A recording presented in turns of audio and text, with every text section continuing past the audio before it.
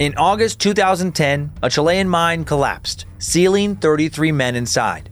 The miners were stuck half a mile underground in a cave smaller than the size of your average 3-car garage. Many thought they were doomed to die beneath the Earth's surface. Bringing them home would take one international team, 2 months, and 3 different rescue plans.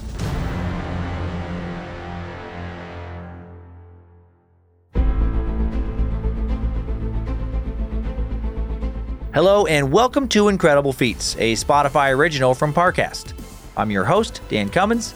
You can find episodes of Incredible Feats and all other Parcast shows for free on Spotify.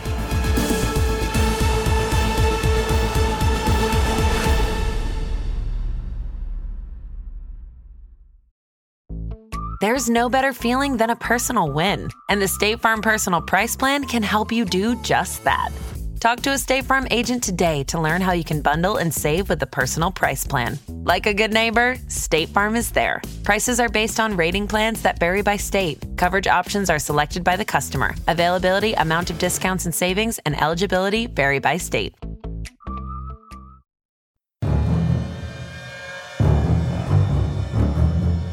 The San Jose mine in Chile's Atacama Desert operates for over 100 years without disaster, until August 5th, 2010.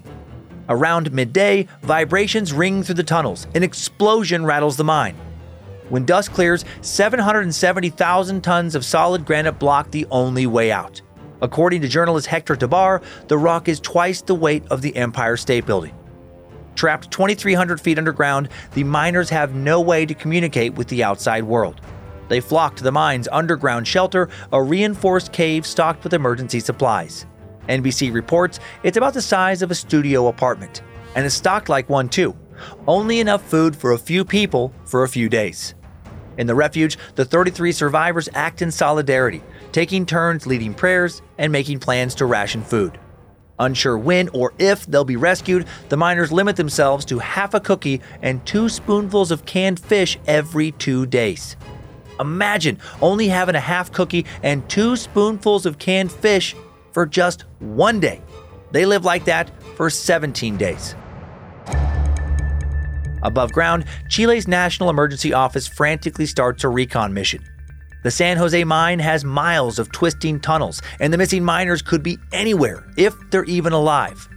Authorities probe the mine, carefully drilling foot-wide holes. 2 days later, there's another cave-in, blocking ventilation shafts. As the search stretches from hours to days, the miners' families now camp above the mine. They call their outpost Campamento Esperanza, which translates to Camp Hope. After over 2 weeks, the exploratory drill spins above the ground with a note attached now. There are 33 miners buried alive, but they're all alive. They found them. The miners' amazing survival makes international news. Organizations around the world join the rescue effort. The Chilean Navy teams up with NASA's Engineering and Safety Center. Drawing on experience from the ISS and long-haul submarines, the group works to address the physical and psychological toll on the miners, isolated in a small, dark space. They prescribe vitamin D, daily exercise routines for confined spaces, and even a diet that will lower the miners' oxygen needs. No more spoonfuls of canned fish. They send down lights, Bibles, iPods, and a TV, which actually makes morale worse. The miners argue over what to watch, and soon they're complaining the iPods don't have any good songs. But this descent is actually good. It distracts the miners from the fact that they might be stuck underground until Christmas.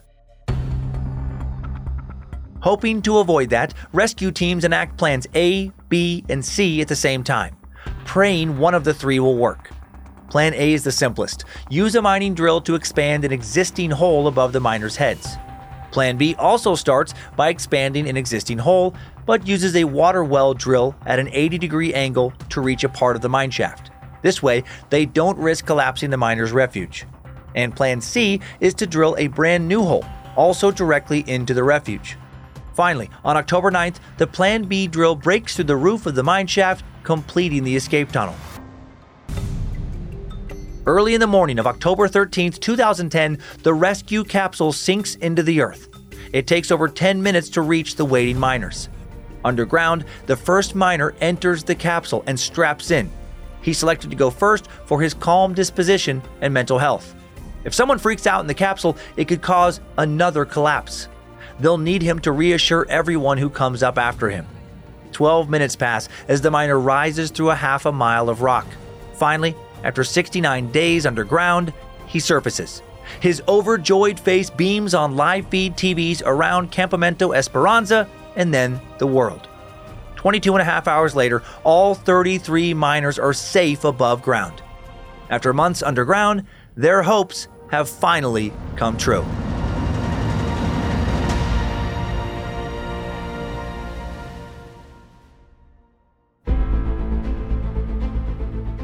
Thanks for tuning in to Incredible Feats. For more episodes of Incredible Feats, follow us on Spotify. And for more shows like this, check out the other Parcast shows, all available on Spotify. For this episode, we found coverage by CNN, NASA, and the Discovery Channel incredibly helpful. And you can find more of me, Dan Cummins, by listening to my numerous stand-up comedy albums on Spotify, or by checking out my true crime, history, and more podcast, Timesuck, and my true horror and campfire tale podcast, Scared to Death. Listen, be inspired, and go accomplish your own incredible feats. Incredible Feats is a Spotify original from Parcast. It is executive produced by Max Cutler. Sound design by Kristen Acevedo with associate sound design by Anthony Valsic. Produced by John Cohen and associate produced by Jonathan Ratliff. Written by Maggie Admire. Fact-checking by Kara Mackerlane. Research by Umbika Chotera, Jay Cahio, and Mickey Taylor. Incredible Feat stars Dan Cummins.